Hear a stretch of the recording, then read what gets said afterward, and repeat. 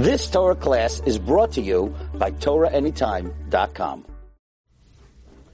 We must know this concept, and that is Mumar l'davar echad. What does that mean? A person has to look in his ways and say, does he have any, even he writes, Rabbi Yonah says, even if it's the smallest avera, and he gives examples. One of the examples he gives in, Gavut Lev, which is Ga'ava. Even the small, you might say it's small item. Well, I can't feel better than, better. What's Ga'ava? Ga'ava is where you feel better than another person. Why do you feel better? Either maybe you say, I'm more good looking, I'm more popular, I'm more rich, I'm more successful, I'm more smart, I'm more, you have a million sharper dresser. You know, I know that dress. It might be in any area. If you feel that you're better than somebody else, he writes over here, that's considered Gavhuta Liv. Gavhuta Liv is a Ga'ava. Like you feel better than people. In your mind, you're like, wow, look at me, I'm this, I'm that. But be careful. You gotta be careful. He writes also, Sinat Hinam. You hate somebody. And if you continuously do that, then the person is called a Mumar l'davar echad, which means that he has a stain in one item. He has to fix that. He says also Bitul Torah. Bitul Torah is a problem. You might say, okay, the guy's learning all day. He can learn all day. But if you mevatel Torah to the other guy or yourself, or what it is, you just want to waste time. Let's kill time, Rabbi. Let's kill time. You ever hear that one? Let's kill time. Well, you kill time. You know what that is, kill time? Bitul Torah. If you can learn, go learn. This is the examples that Rabbi Yonah says. Not even me. Rabbi Yonah says all these different examples. He writes, V'ha'alamat ayin min ha'ani. You disregard the poor person. You know, sometimes the poor person comes to you, can I have $1, can I have this, can I have that? He's poor. You know he's poor. And you dodge his phone calls, you make believe, you know, oh, sorry, my phone wasn't with me, sorry. 4 days I'm trying to call you, I need a few bucks. No, sorry. It's halamat ayin. You gotta be careful. With aniyim, especially, you have to be careful. It's called halamat ayin. You're dodging a responsibility to help an ani. Again, if you can help. If you can't help, you can't help. But if you can help, you know, yeah, you can help. You know, Baruch Hashem, you're doing well. You know, everything's coming to you know this, you know that. And you don't help, that's called halamat ayin. It's called like, I don't want to. You have no choice because the money's not your money. Remember that. The money's not your money. It's Hashem's money. It's Hashem's money. You know? And a lot of times, you should just know the reason why you have a lot more money than the other person is because you're a treasure for Hashem to actually give it to Him. Again, this is if you can. If you can. You have so much money. What's going on over here? What do you need? What do you need all this money? What is this? You have everything. What else do you need? What you want? No, I want to. But the problem is, sometimes a person, the more money he has, now he gets addicted to money itself. So you need to hold more money, hold more money, hold more money, hold more money, hold more money, hold more money. You have $10 million. No. Now, like the Shlomo HaMelech says, Yesha mana, let's say matayim. You have 100, you want 200. You have 200, you want 400. You have 5 million, you want 10 million. You have 10 million, you have 20 million. So who's really more content? A guy who has 1 million or a guy who has 10 million? The guy who has 1 million, because the guy who has 10 million, he wants really more. So it's the guy who has one, he only wants another one. You understand what I'm saying? So therefore, a person must understand that the money that's given to you, you have to understand, if you can help a poor person, you have that obligation. You can't dodge it. You're not allowed to dodge it. That's called halamat ayin.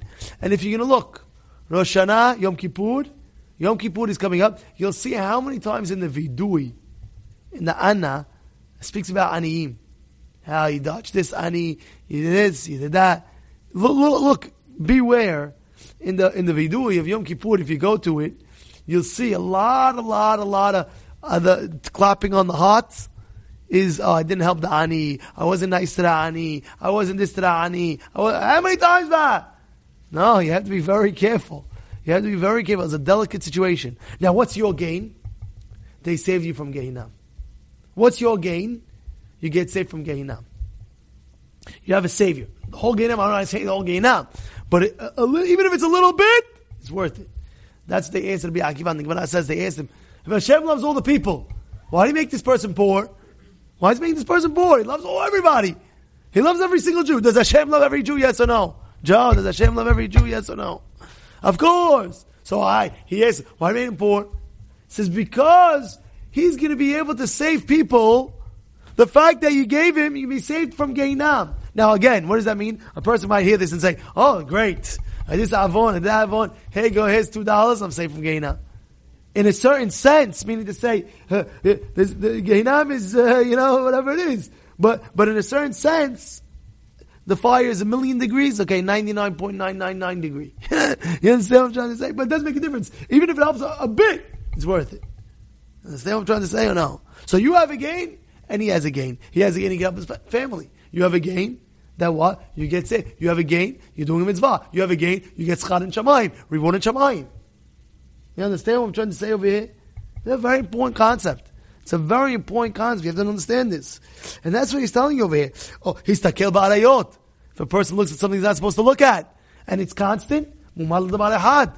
It's considered mumad. You have to be very careful. It's not a joke. You have to, and you know what he writes over here? Something amazing. He writes, he says, every Baal Teshuvah, he should write a Megillah, Sefer, Asher Nikshu Bahem. Start writing. Which Avirah you're messing up a lot on. Any Avirah, but especially the ones you're messing up a lot on. To have a book, this one, that one. We don't want you to have a whole thing, How do you do it? I did it, Rabbi. No, the point is to go ahead, and he says that you have to go back over it and remember and do tshuva for it. And it has to, you have to understand something. You have to hear what he's saying over here. He says, even mitzvot that you didn't fulfill correctly. Those mitzvot, mitzvah of Talmud Torah. It's supposed to be, sure, 8:30, 9:30, or 9 to 10, whatever it may be. The guy comes 5 minutes late, he puts on his phone, sorry, I have to leave my phone just in case this, that buyer's going to call me maybe. Is it fulfilling the mitzvah bishlemut in its full?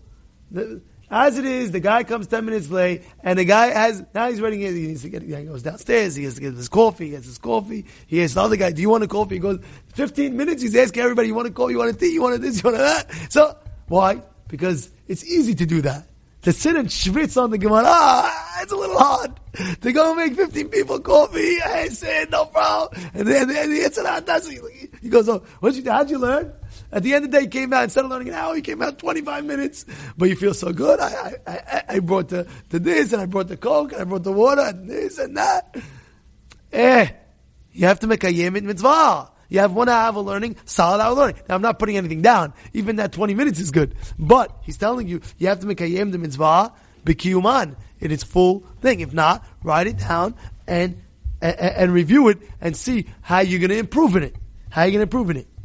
Now, I'm going to conclude with this last point, and then after this, he's going to start going in to the Teshuvah process. After this paragraph, he goes into the full Teshuvah. So the Hagdama of this is that there's a lot of madregot to Teshuvah. There's a lot of levels of Teshuvah.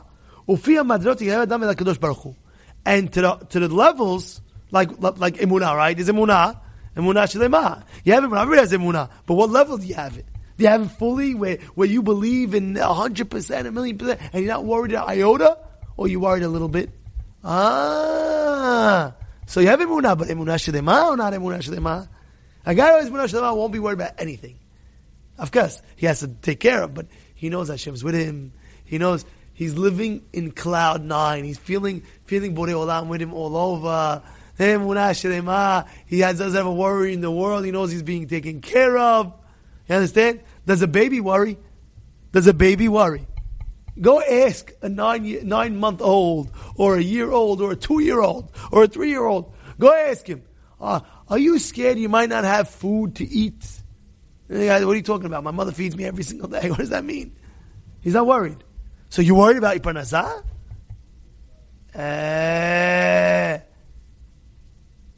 So some people worry more than others. So again, the guy who worries a lot, and the guy who worries much less. So the guy who worries much less, he has more emunah in Hashem. And only, by the way, only Hashem knows that. I don't know that. Hashem knows that. Hashem knows if you're worried or not. So are you worried about your parnasah or you're not worried about parnasah? Who knows? Hashem sees your heart. So He knows what level of emunah shlema you have in Him as well. Also, by the way, He knows. Is it fully? Oh, wait. You worried a little bit. It's not fully. It's not fully. It's not fully. It's not fully. It is not fully. Worry free. I'm worry free. I know everything's going to come. It's supposed to be. I'm going to have to need this. It's going to come. And of course, you're doing your hishtalut. You're doing your points, this, that. But at the end of the day, you worry free completely. That's emunah shlema.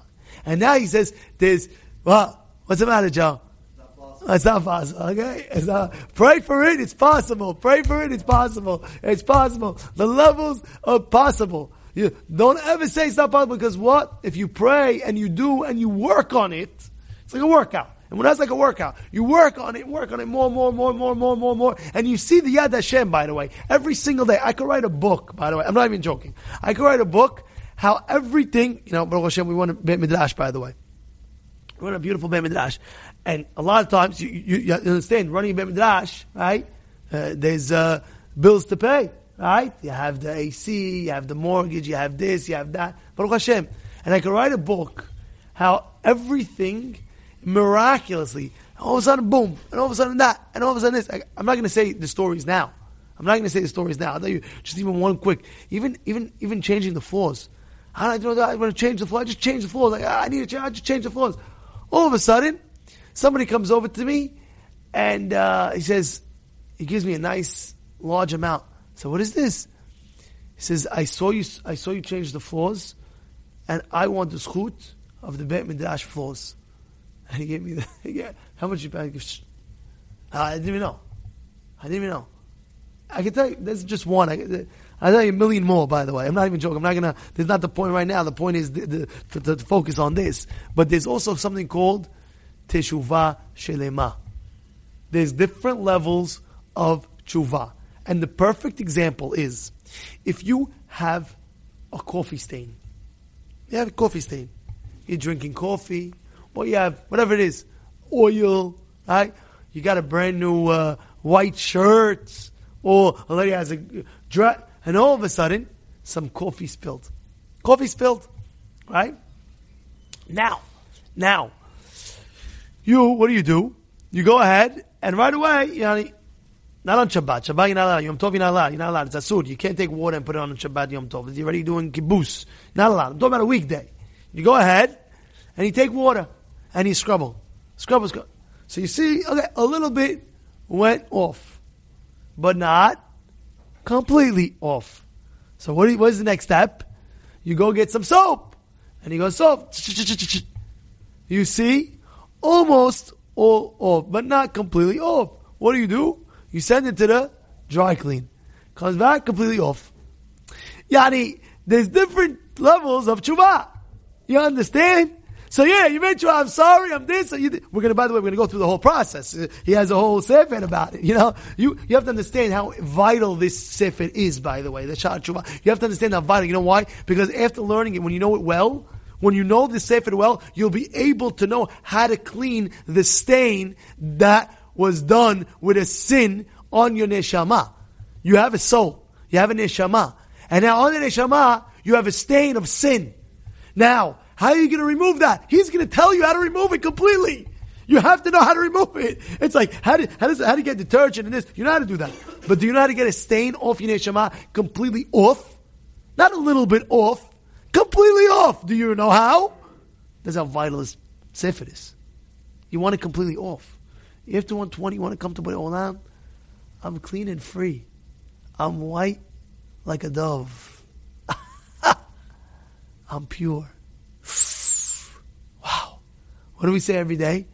Elokai neshama shenatata bi teora. And what do we say? In that Elokai neshama, it's pure. We want to give it back to you as it came. Pure. How do you do that? A person made it has a stain. Clean it off. Clean it till it's pure. And after 120, This is the neshama I gave you? Yeah. What do you mean by this? The malachim, now you're going to have the bad malachim. They're going to come. What do you mean he did this? He did that. He did this. He did that. And what do you do? Whoa. Hold up. Whoa. I have the Sefer Shal Teshuvah.